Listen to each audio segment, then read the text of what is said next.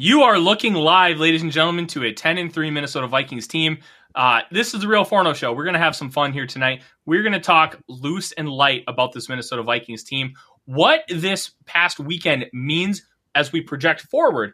And we also have a special guest, Nate Atkins of the Indianapolis Star. He is a beat writer for the Indianapolis Colts and a good friend of mine. We are going to talk about this team, the game on Saturday, and what the Colts could do to potentially spoil the Vikings celebrating a division championship. Welcome to the Real Forno Show. Welcome to the Real Forno Show. Managing editor of the USA Today's Vikings Wire. Betting and college football analysis for the Fantasy Points website. Publisher of Substack Run and Shooter. Host of The Good, The Bad, and The Hungry on the Voices of Wrestling Podcast Network, as well as a member of Climbing the Pocket. Bingo, bango, bongo, ladies and gentlemen. Welcome to the Real Forno Show. I'm your host, Tyler Fornes. In a different spot this week, you have Dave down in the bottom right corner, and to my left, a special guest. He is Nate Atkins of the Indianapolis Star, beat writer for the Colts, who the Vikings play this Saturday in a primetime noon game, with being the only game on in that slot. Nate, how are you doing today? Doing well, man. I'm kind of surprised they put this game in that time slot where they get to have the only window for the world, which keeps happening to the Colts for some reason. I don't think they're really the reason, though, this week or last week or the week before when they played the Cowboys, but helps to play good teams, I guess, and get on primetime slots like that so everyone can watch.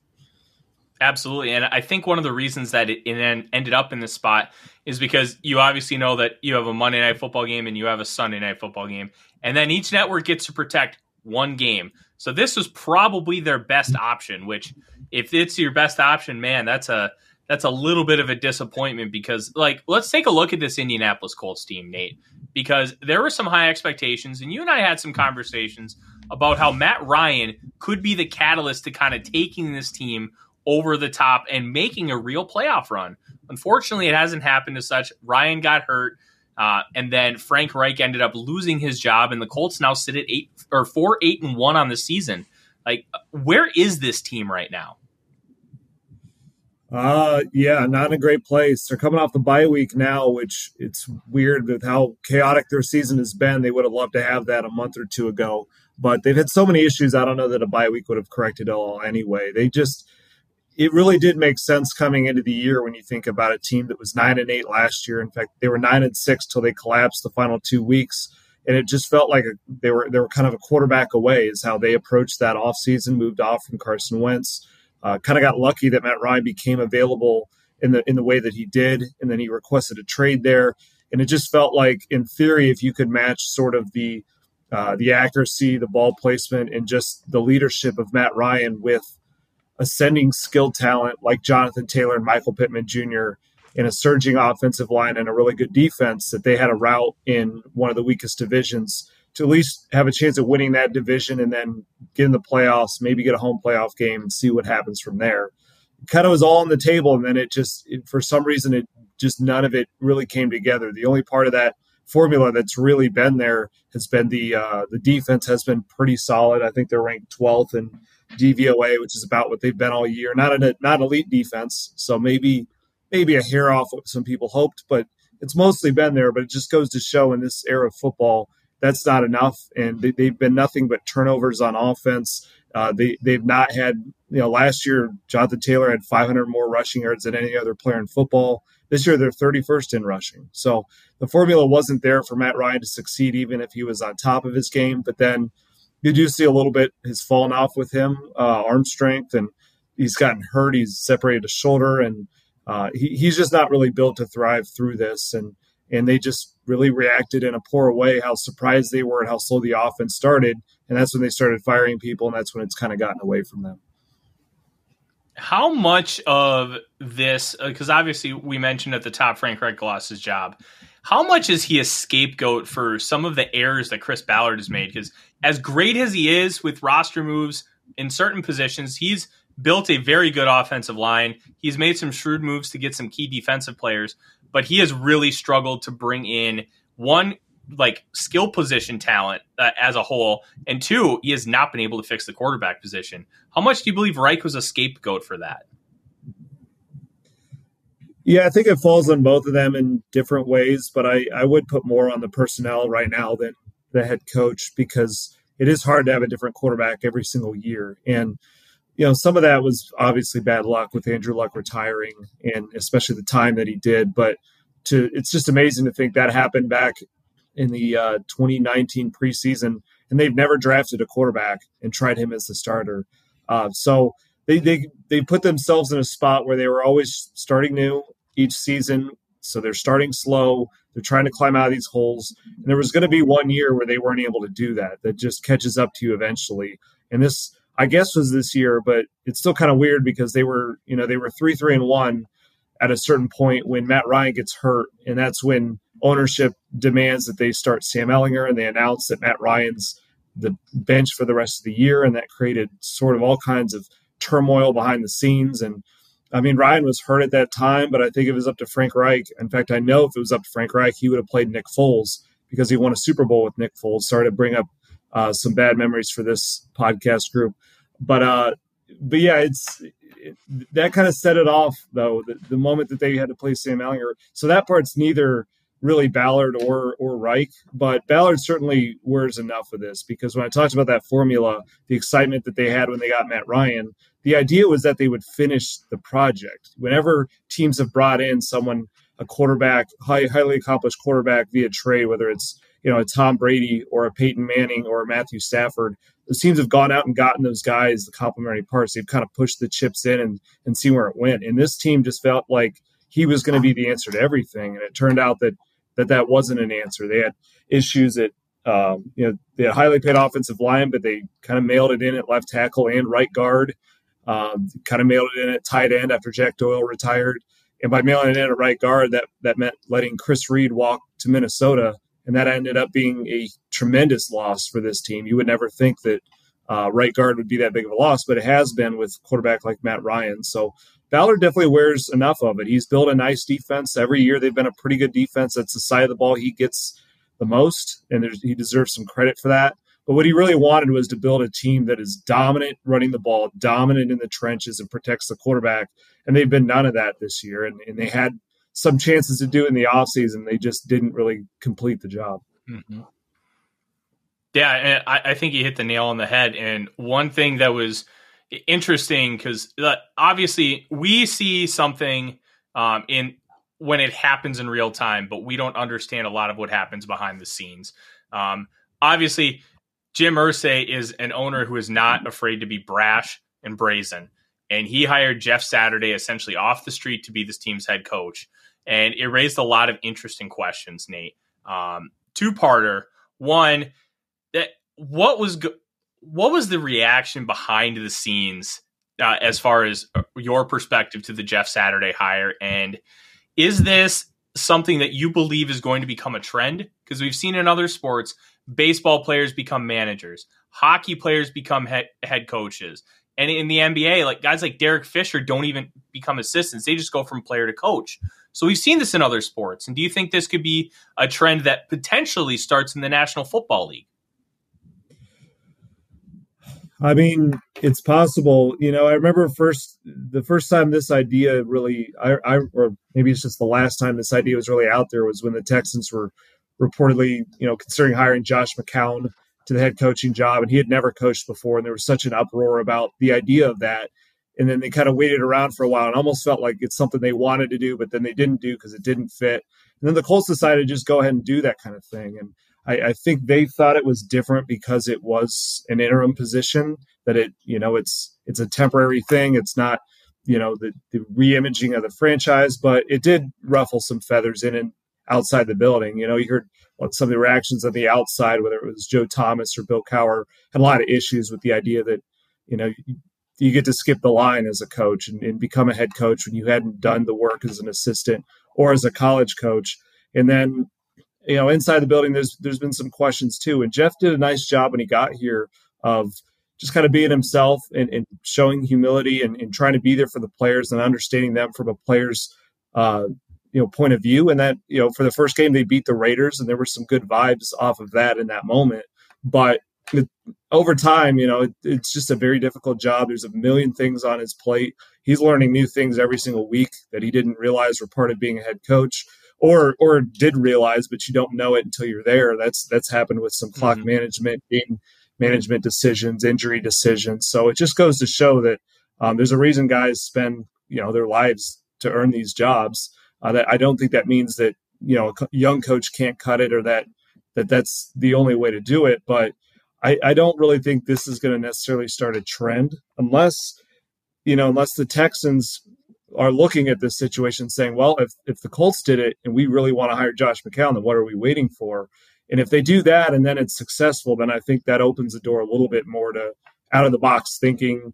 Maybe you get away from some of the just constant retread hires. But I think for the most part, you'd think most teams would realize like there is a value to experience, not just for what you've learned, but for the credibility you've built with players, with coaches, everyone that you have to lead in one of the highest profile jobs. It just takes a lot to do it. No, I would completely agree. And as Dave mentioned, guys in the comments, if you have any questions for Nate, please feel free to drop them in. We have him until 6:30 Central Time, and we are really blessed to have him here so we can get a better understanding of the Indianapolis Colts. And as far as kind of what the product is on the field now, you mentioned that the team is kind of built to run the football, Jonathan Taylor, but they are last in rushing. Taylor's missed some time with a high ankle sprain, so obviously I'm guessing that's going to play a decent amount into it. With how this team is going to translate against the Minnesota Vikings. The Vikings are the worst team in total defense in the National Football League. They have allowed 400 yards to each of their last 5 opponents. How are the Colts built to try and be able to take advantage of some of the stuff through the air? Do they have the capabilities with a healthy-ish Matt Ryan to be able to do so? Yeah, I know the Vikings are struggling on defense right now. The raw numbers are tough. I was looking into it. They seem a little bit better in some of the advanced metrics because the teams are playing are pretty good.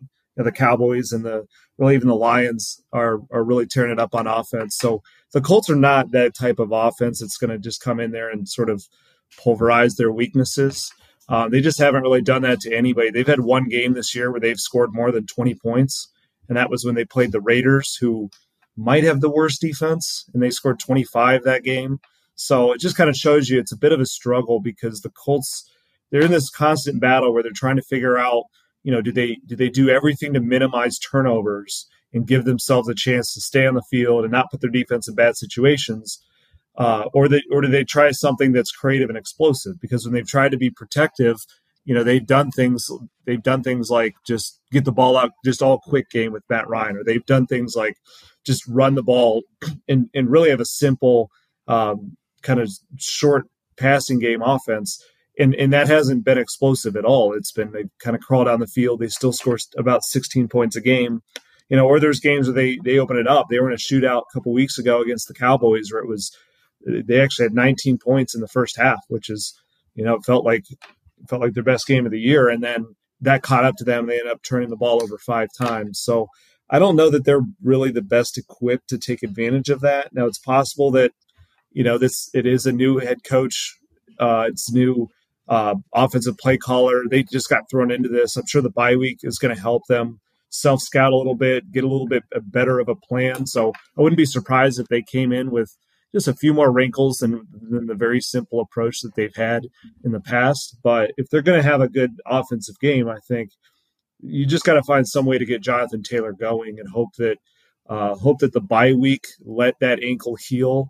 It had been getting better. He's been running better, but he hasn't been able to, like last year, he would hit ball carrier speeds of like 22 miles an hour and just run away from everybody and end the drive to the touchdown. He hasn't been able to do that this year.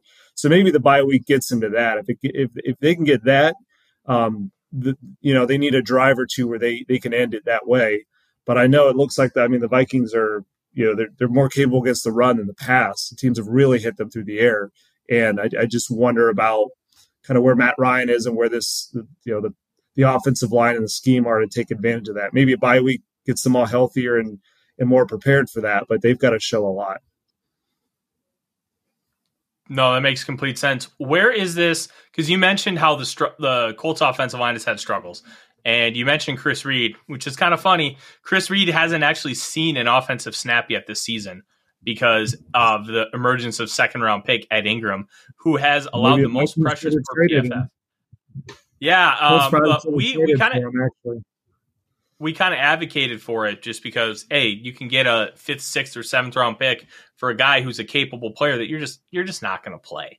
And at least he's making a couple $1 million. That's the benefit of it. But they are obviously weak at the right guard position, something the Vikings fans know way too well. But that offensive line, how good are they at pass protection? Because this Vikings defense is built to be able to get pressure with 4 and then play coverage on the back end. And they've had a lot of struggles getting pressure. Is it something that they'll be able to take advantage of with this line? Yeah, it's really ironic. Chris Reed ended up leaving Indianapolis because he wanted a more sure chance to start. And so he goes to Minnesota, where now he's not playing at all. Whereas like he would be an every down starter for the Colts right now because they can't find anybody to play right guard.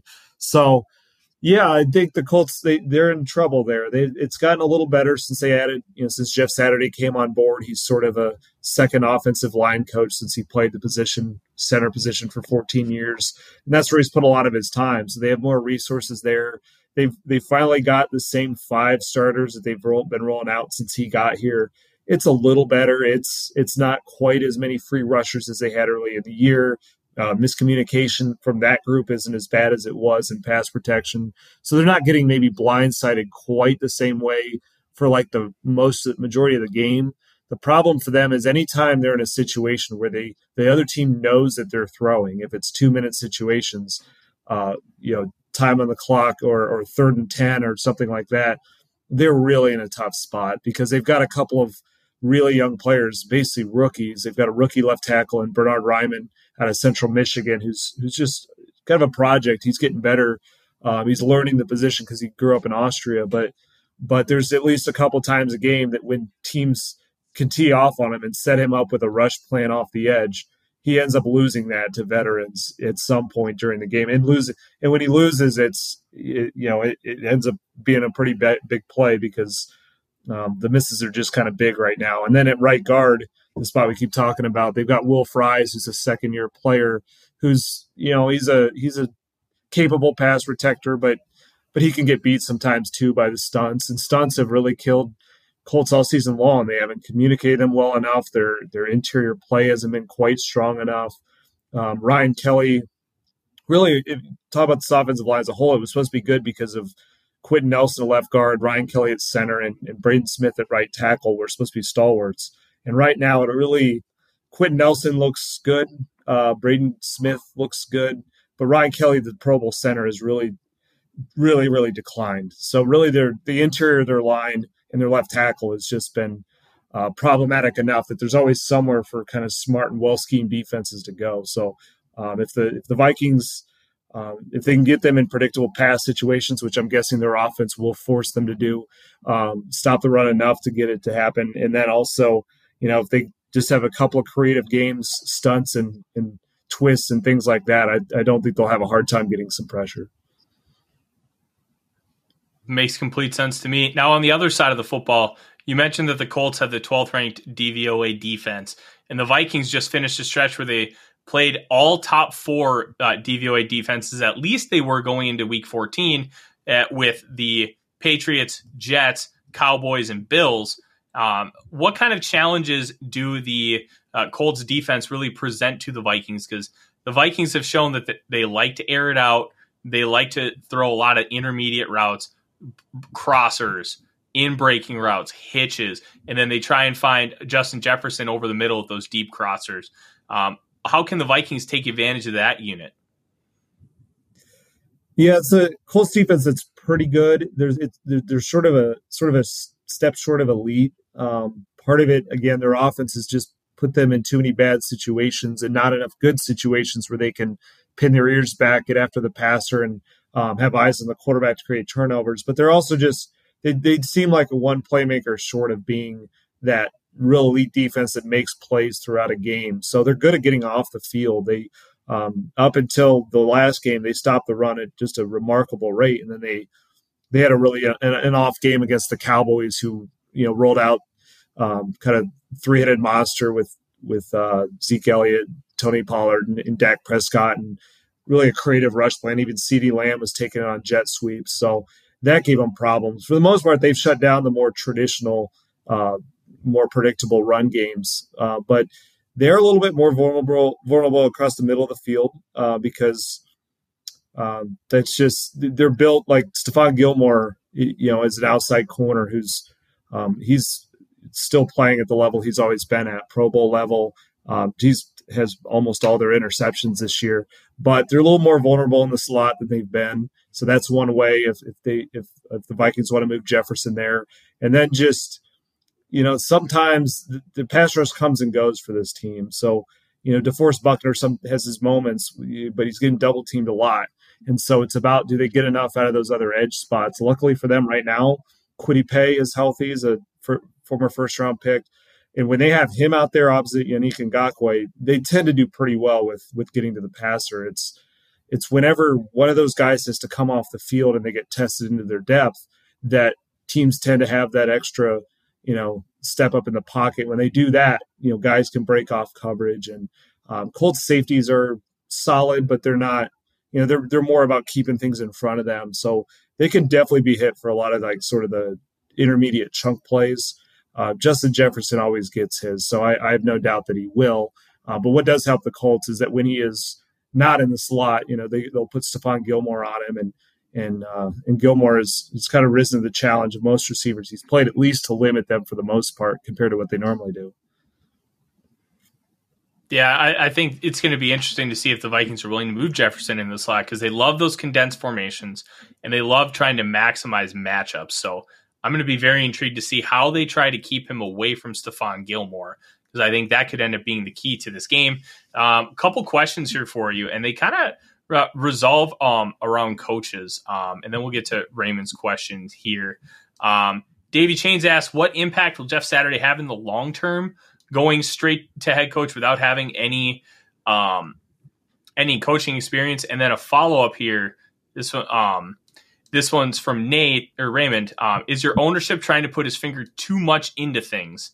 And how could that affect like the next coaching hire? Because obviously we can talk until we're blue in the face about how Jeff Saturday is going to perform as a head coach. But how does this change the narrative for how the Colts are going to be able to hire future coaches?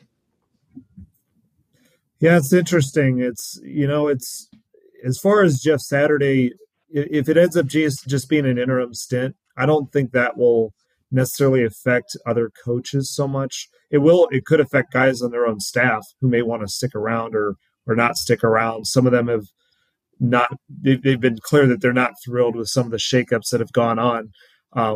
I think what's going to hurt them more for looking at other coaches is kind of that other question about Jim Irsay meddling too much, because when he got involved in the quarterback decision, that became a big red flag around the NFL. Is that if you're going to take a job in the NFL, you want two things. You want a quarterback for one, but if you don't have that set, stable quarterback already there, you want the chance to make your impact on that. Draft your guy, develop him, be patient, be in control of that. And if a coach comes in and he's not in control of that, even to the point where what Jim Irsay did was he didn't ask to go to the second string quarterback. He wanted to go to the third string quarterback, who was a 6th-round pick who'd never played, who was running the scout team.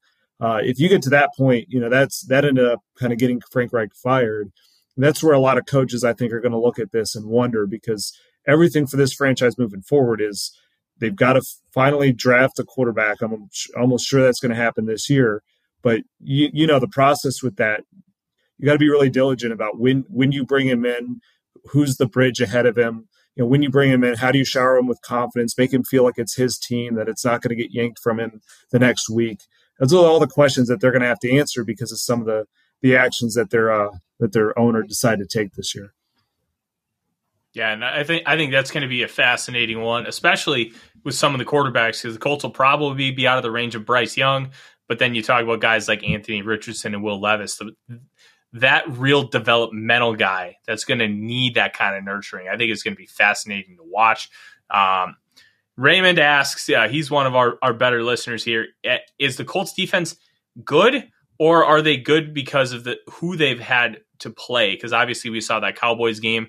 That fourth quarter looked like the biggest anomaly in the history of football based on how the rest of the game transpired. Like, how good is this Colts defense? Yeah, I think it's pretty good. Like, by DVOA, they're 12th, and DVOA takes into account the skill of the opponent. So there are times when they look really, really good, but then you realize it is some of the worst offenses you could be. Like, they were great against the Broncos, but we know the story with the Broncos is a lot of people look good against them. But I mean, as far as facing good teams, like they've had their moments of looking good there too. They held Patrick Mahomes and the Chiefs to 17 points, I want to say. They picked him off in the final drive, really contained him well. Just he tried all the stuff that he does against teams all the time, where he scrambles around forever and finds a guy, and they just like kept chasing him back until he was too far back and no one was open. So they've had moments where they've looked good. In the Cowboys game, they were lacking a little bit throughout that game. It wasn't going to be one of their better games, but like you said, it really blew up in the fourth quarter once they got to 5 turnovers, and their tired run defense is getting put back on the field constantly in a primetime game the last week before a bye week. Like, there's a lot of reason to believe that isn't really who they are. But for the most part, what they are is a team that handles the run very consistently, that can get tripped up a little bit against misdirection, and then really handles teams really well. It just doesn't force quite as many turnovers as you would like an elite defense to force. But I still think they'd be getting a lot more credit if they had a good offense, especially an offense that could ever put them in a situation where teams are having to come back on them. I think they could feast, and that's where guys like Stephon Gilmore and DeForest Buckner and Yannick Ngakoue would make more plays than they're making this year. Awesome. Nate, we appreciate having you on. I would like to, before you go, give you an opportunity to, 1, tell the people where they can find you and your work, and then 2, a bold prediction for Saturday's game. Oh, man. So you can find me on Twitter at NateAtkins _. I'm also at the Indy Star, indystar.com/Colts is kind of where all my stories wind up. And then, a bold prediction for Saturday.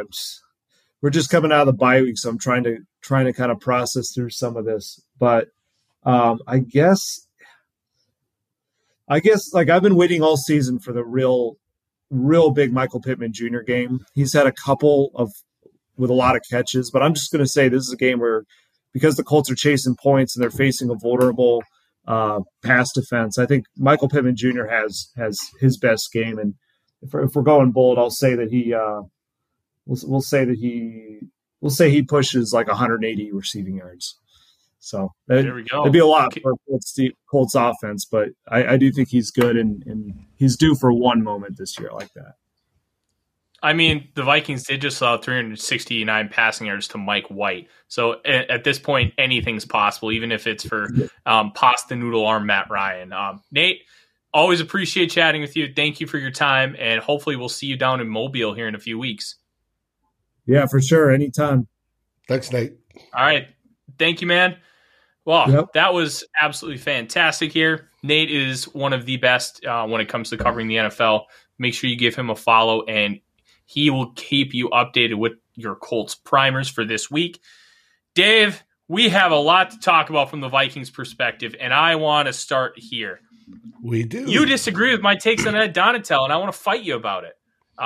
Hey. It's not so much that, but I do think that this is a really good conversation. I think that it would be a mistake, as Dave takes me on video while he transitions screens, I think it would be a mistake to fire Ed Donatel. And the reason I think it would be a mistake, Dave, is because you're year one in a system, you're trying to install it, and after having some conversations with people smarter than myself, one thing that's completely different about this defense is you are much more aggressive than passive. Now, with Mike Zimmer's defense, it was all about discipline. You play your gap. You make sure that you handle your responsibilities.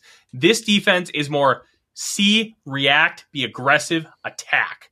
And because it's a different mindset, you have people playing completely differently. They're also learning this system, and you can tell the biggest issue for the Minnesota Vikings outside of a void of talent is mental mistakes. Cam Dantzler letting a receiver get past him in cover 3. Mental mistake. Cam Bynum biting on the dig route while Jameson Williams cuts a post on his backside. Mental mistake.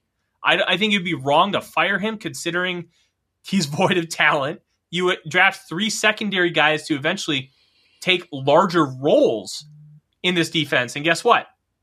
They're all on injured reserve.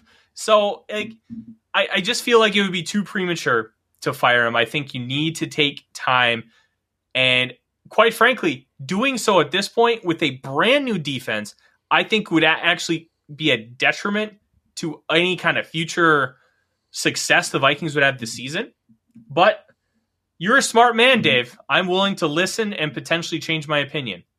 First off, lack of talent. That argument is BS. This team is more talented this season than it was last season.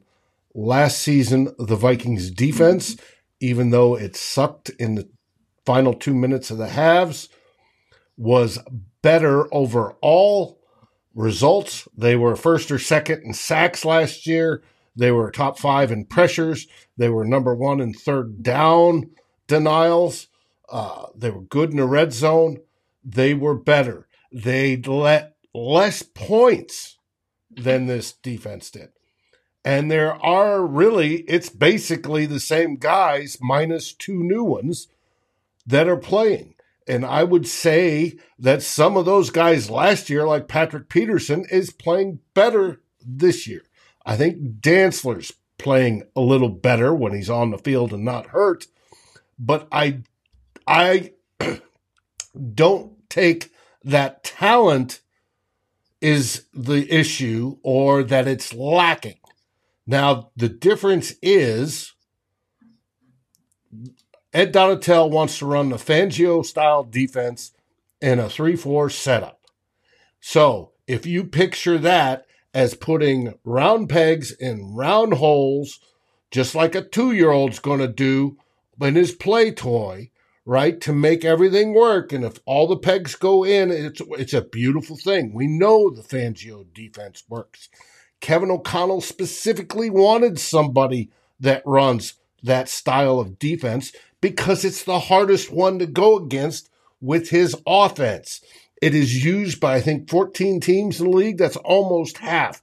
It is a very efficient and very effective defense, and it makes it hard on offenses. Well, yes, you want that. And then in a perfect scheme, you're putting all those round pegs and all those round holes, and everything's great. Well, he inherits a team that played the 4-3 and as the most part under Zimmer. So you have square pegs and square holes. Now you got to mix those up. So he's taking square pegs, except for in 2 positions, and trying to fit them into round holes. That is his job, right? That's what Ed Donatell does. He's trying to do that. Now, however, this is where I fault Donatell. One of the things I fault him on. Donatell has come across to me as I watch the press conferences and everything else that he is very much like Childress. It is very much about the scheme. And I'm going to play these guys in the scheme to be damned. They're going to play the way I want them to play. I'm going to call it the way I want to call it, which is way too predictable. And we're going to make this work that way. I'm going to mash those square pegs into those round holes if it kills me, right? It was just like Childress back when his offense wasn't performing and he came out with the kick-ass offense line. The offense he wanted, the dink and dunk West Coast style, was a kick-ass offense, but he did not have the right talent around him. He did not have all the round pegs to put in all those round holes. And success for a coach, part of that is, can you take what you have and maximize it, right? So the long-term goal, obviously, 3-4 Fangio-style defense. We all know that, right? It's a good choice. I understand that decision. The problem is, are we going to sacrifice this year, possibly next year, to get to year 3 when we hopefully have 11 round pegs for the defense to fit in those 11 holes, when the defensive coordinator does not look to be maximizing his defense, scheming it with the players and their abilities that he actually has on the roster. That's what bugs me. Like I said, we either led or were second in sacks last year. And that's with Danielle Hunter out half the season, right? And we're using Wanham on the other side for a good chunk of this season. And yet we got production. Those guys do not forget how to play. You have him this year. You have Zadarius Smith, who is the 3-4 guy, who starts out great. He's a little dinged up now, and he's nursing, some nagging boo-boos. I think it's his knee or something. But he's there. He can still produce. And unless he does, the defense doesn't seem to do worth a damn. But you can't get everything in sync. And we are not getting the pressures. We're not getting the sacks. And we are overly predictable on what he calls. And that just irritates me to no end. You have talented players. These players suddenly didn't lose their talent. You're trying to switch their mindset. I agree with that, so that they think the communication deal, the correct decisions, especially on the back end over what they did. But you've got to be able to adjust now and then slowly do it till you get to that year 3 and 4 when you got nothing but round pegs. And so that you can maximize the defensive effect now, especially now in this season, when it's a magical season, we can go a long way in the playoffs. You've got to be able to do that now. Can Ed Donatell do that? He hasn't shown it. Now, does Kevin O'Connell think that way? Kevin O'Connell talks to the offensive guys, the favorite players and such, his staff, the stars, and what can we do better? And they pop ideas and they include those. Does that happen on the defensive side? Is Kevin O'Connell going to get involved with that? I don't know. But is he able to do that? Now, firing him, that would cause a whole lot of ruckus. Pettin's obviously in the building, but do we want Pettin? Pettin failed in Green Bay for a reason. Pettin would be the logical choice, but we don't know what happens between Pettin and Donatell during a normal week anyways. A lot of this influence may be Pettin on Donatell, and if we remove Pettin, Donatell gets better. I don't know. All I know is that the defense is performing horribly. You're giving up over 400 yards in the last 5 games. We are ranked 32nd in the league now. Thank you. We're last. We are worse than last year. And last year we had less talent. It's got to be Ed Donatell. Yes, Davey, Ed Donatell's old school, like Zimmer's old school, right? How they approach things. But still, there's old school coaches that can adapt and relate to their players. So, should they fire him? I don't know. It's going to be a big deal. Should they make changes this week? Oh, hell yes. It's lots to take in, Dave. And I want to start here. Long rant. That's okay. That's okay because it was quality. I don't care how long it is. My biggest takeaway from that is you saying that the defense isn't void of talent. I vehemently disagree, and I want to point this out because one of your main arguments with that was, hey, Zimmer was still able to extract talent out of it. Sure, Zimmer was great. Zimmer is one of the best defensive schemers and play callers in football. If you put him on any defense, he would probably be a top 3 defensive play caller. I don't think there's really any debate there. My issue is, just because Zimmer was able to extract a bunch out of these guys as an elite defensive play caller and schemer doesn't mean they're not void of talent. Now, this team on defense, in my opinion, is void of talent. They have 3 really good pass rushers. You've got Danielle Hunter and Zadarius Smith, and Hunter is just not able to figure out how to consistently win from that stand-up spot. Dalvin Tomlinson's been tremendous. Eric Kendricks is meh. Jordan Hicks is worse than that. You have Patrick Peterson. Yeah, but is he worse than Anthony Barr was last year? I think Anthony Barr, without a degenerative knee, thrives in this defense. But he's also not here because his knee is basically a walking time bomb. Right. Like I see where you're going with this, and I understand it. But the responsibilities that they would have would be so incredibly different defense to defense that I think specifically Barr is uncomparable. But I do think Kendricks is very comparable because they're asked to do a lot of the same things. I just think Kendricks having to completely rewire his brain to play this defense, which is so different from how Mike Zimmer wanted him to play, that I think you're having issues on the second level. You're having issues at corner. Patrick Peterson is at spurts of really good play. And quite frankly, I don't think he's an issue. Cam Bynum is a massive liability. You drafted somebody to replace him. You have Cam Dantzler, who's allowing DJ Chark to get past him on cover 3. I'm going to chalk that up to the fact that he was just coming back from injury. You can't have that happen. In cover 3, you can't let him take you over the top. And it's not like DJ Chark has like 4.2 speed. You're not talking Tyreek Hill here. He should be able to identify that quickly and get vertical enough so he's covered. That's a fatal flaw. You have Duke Shelley playing real minutes on this team. You have Josh Metellus playing real minutes. Like that's what I'm talking about. And the depth pass rushers, you've had flashes from Patrick Jones. He had a really good game against the New York Jets. DJ Wonnum has been spotty at best. And then the defensive line, Harrison Phillips has been good. Outside of that, it's been a rotation of meh. Like, there are so many places on this defense that are just void of the talent that you need to really be successful. I think the bar for this defense, like the high bar, was probably like top 20. I don't think they didn't need to be great. We didn't have an expectation for them to be great. But you see with all these injuries and everything mounting up, it is compiling. And you pair that with the fact that I think Donatell as a play caller needs improvement. I think you and I are in lockstep there, Dave.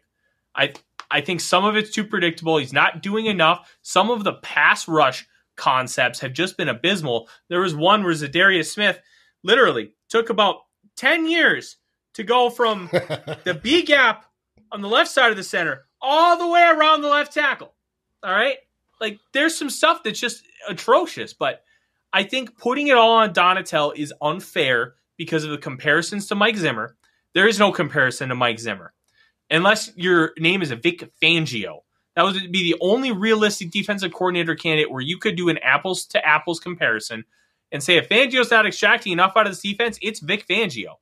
Like, Fangio is bad. But you have Ed Donatell. He was a protege of Fangio. And obviously he hasn't been a defense coordinator since 2006. But he's been with Vic Fangio for over a decade. He knows his defense inside and out. He's great with corners. And I'm not willing to put it all on him because the talent on the defensive side is, one, not where it needs to be, period. But even more specifically, not where it needs to be with what this defense is trying to be. And that you can partially blame on Donatell for not adjusting. Well, I was just about to say, even if I buy that it's not as good as it was, right? Or it's not, and it definitely is not where it needs to be when it comes to a Fangio-style defense where you need fast lockdown corners and massive defensive tackles that can rush the passer and dominate. I got that. They don't have that.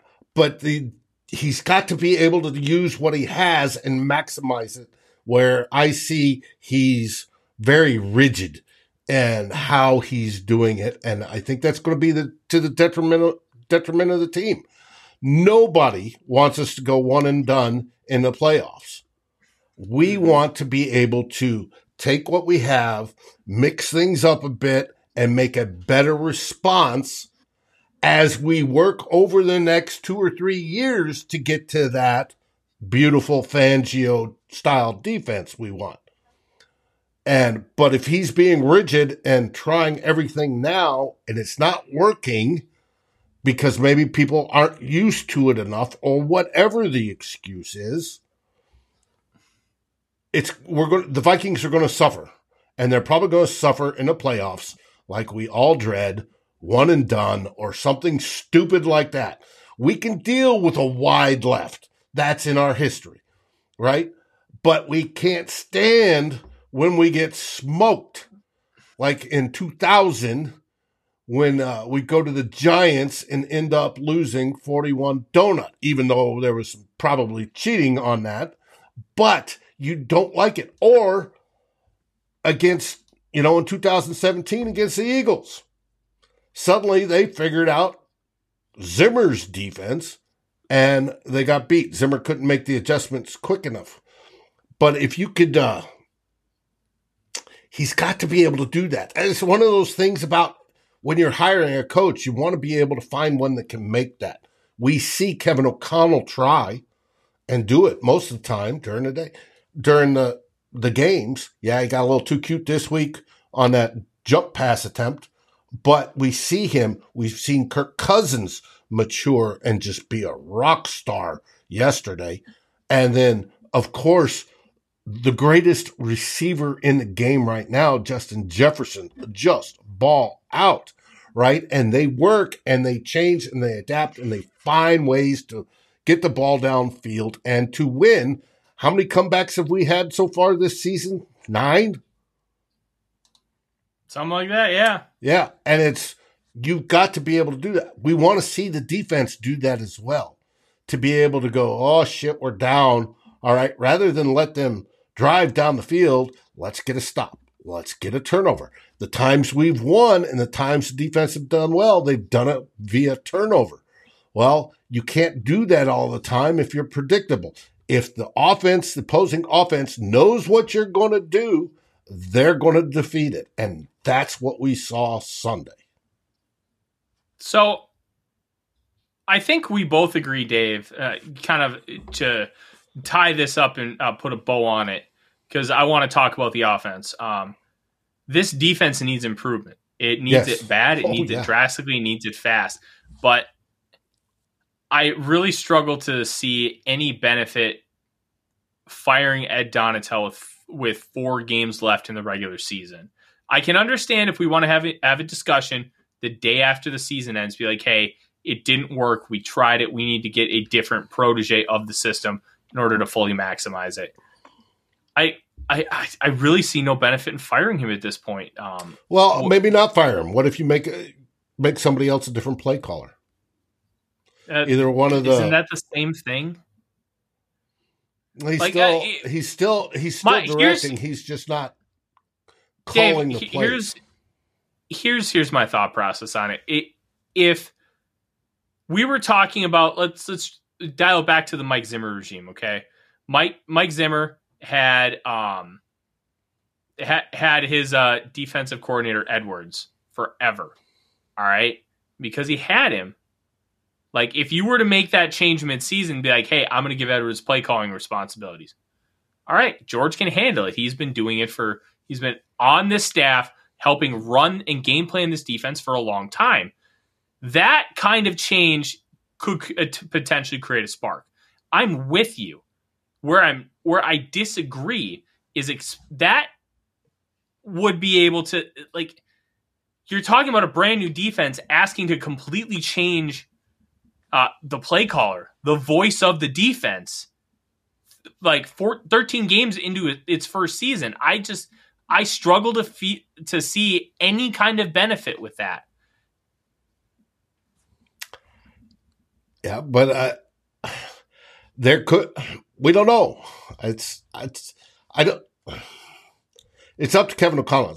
This is when we talked about adversity for Kevin O'Connell, right? We always talk about the bad game, the Dallas game getting blown out, certain key injuries. Well, one of those big adversity tests is when your defense and defensive coordinator aren't living up to expectations that first season and how you deal with it.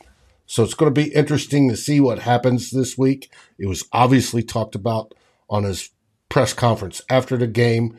He pointed out some of the things. He talked about it today, and that they're going to look at reviewing and making some changes to make it better. which you've got to do. You've got to constantly be improving your position. So let's hope it works. That's all I can say is let's hope it works. And the Colts game is a perfect get-right game to get that ball rolling. It absolutely is a get-right game. And let's talk about some positives, Dave, because we had positives in this game. Their names are Kirk Cousins and Justin Jefferson. God, they rocked Sunday. Look, I have been a major detractor of Kirk Cousins, but let me tell you, there is no take coming out of that game where you can say anything other than Kirk Cousins was exceptional. He played an exceptional football game on Sunday. He found Jefferson. They set a team record, 223 receiving yards for Jefferson. Kirk was 31 of 41 for 425 and 2 touchdowns. This team was able to move the football and move it regularly. They just came up a little bit short when it came to points. But it was not due to the fact that it wasn't the offense's fault that this team lost. They need to figure out a way to run the football. I think the addition of Christian Darrisaw, which is projected to be next week per head coach Kevin O'Connell, having Darrisaw come back because their average yards per carry doubles with him in the lineup versus him out of the lineup. And you saw that impact this week. 17 carries for 22 yards against the Detroit Lions. It was miserable. And it was a bloodbath. And he has to come back because Blake Brandel went on he didn't go on IR, but he's most likely to go on IR. He's already ruled out for at least 4 weeks because he tore his MCL on his knee. Yep. A really bad beat. He had been playing some good football. Perfect kind of swing tackle player. Yeah. You don't want him starting a lot, but man, is he a great backup to have because he can go in there and not be a disaster. And honestly, that's what you want to see from your backups. This offense needs to continue to find ways to run the football. They need to be creative. And something I saw, they played Jalen Reagor 7 snaps in this game. I want to see more of Reagor in the lineup. I want to see them trying to drive the ball downfield to him. And if they're unable to, run dagger. So dagger is a concept. On one side of the field, you have the slot go deep, a 9 route, go route. Then on that same side, from the outside hash, the numbers, you have a dig route underneath. So depending on what the safety does, if he takes the short route, you go deep. If he takes a deep route, you go short. One of them's supposed to be open, especially when you're talking about zone coverage. This is a nice little beater for quarters. This is something that the Vikings that needs to take advantage of, and they're not doing enough with Jalen Reagor to maximize his speed. I am out on KJ Osborne as being any kind of a factor for this team. I just don't think he has it in him. He's a great story, good human being, but as a football player, he's not doing enough, and he doesn't have any kind of game-breaking or dynamic ability that's going to help the other guys on the roster. He's essentially a worse Adam Thielen. And there's a spot for that guy on a team, but when you're talking about having potentially the greatest receiver to ever play football, Justin Jefferson, dominating like he is, you have to have some other element. And quite frankly, KJ doesn't have it. They need to figure that out, Dave. Something that I am very frustrated with, that they haven't been using him. I wrote an article this past week making bold predictions for this game. I said he would have double-digit snaps. He got 7. So they're at least trying to work him in, and I want to see more of it. Because that vertical ability, all you have to do is hit one. You hit one vertical shot, every team's going to buy it. And you keep throwing it because every team is going to know that, hey, they hit it once, they'll hit it again. And that's all it takes. And if you hit it, it's a momentum grabber. And yesterday we were always behind when it came to momentum. We never had that one big play that grabbed the momentum back, which was a shame. Aaron, you made a good point with Smith being out yesterday. That made a huge difference on the back end, on the communications part of that between Bynum and Dantzler. Yeah, and it's as we're going to kind of wrap up the show here in a little bit, Dave. That's what we need to see more of. We need to see a little more creativity with the run game. We need to see more Jalen Reagor, and Justin Jefferson is on this God tier like arc right now. It's truly impressive. Justin Jefferson has 1,500 receiving yards with 4 games to play. 2,000 is within his reach grasp. Well, did you It's see this insane morning? to think about. Chris Carter was on with Kay Adams. And Oh, cool. Chris said he believes Justin Jefferson has moved over Randy and himself right now and is easily projected to be the best receiver the Minnesota Vikings has ever had. And you're talking about better than Randy Moss, Chris Carter, Anthony Carter. You know, we've had some great ones. And all the way back to Bud's days. And that he's that good. But something else I like seeing was the targeting of Hawkinson. Because TJ, yeah, you wanted to get him involved. He was at his old stadium and all that. But TJ did well 90% of those catches, other than the one on the sideline. And TJ may have the same problem I had when I was in school, to catch everything in sight unless it's a perfect pass. And that one on the sideline was perfect, set in his hands, and he dropped it. It happens. Yeah. I do want to address this. Raymond asked, why has Reagor not taken jobs of wide receiver already? And asked, is he better than Thielen or KJ? Look, there are a lot of reasons why coaches do certain things. Here is my take on it. I do not have any inside information.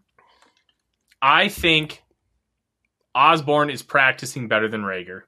I think Osborne, as an overall player, has a couple more tools and just technically is a better player than Reagor. I think Rager's ability to stretch the field and go deep and be that guy, because they're already trying to get him touches, gadget plays, crossers. They hit that deep 38-yard pass to him against the Jets. They're trying. I just think that you're not getting enough from KJ to warrant keeping Reagor out and adding that extra element. So I think it's more of a situational thing and a circumstantial thing rather than, hey, Reagor is 100% a better player. He's a different player, and right now I think different is more important than necessarily better. I think Reagor has a much, much, much, much higher potential than KJ Osborne does. I don't think Osborne's very good. The Vikings didn't either because they drafted him as a kick returner. He's a tremendous story, and he's played very well. But that's not everything, and we know that.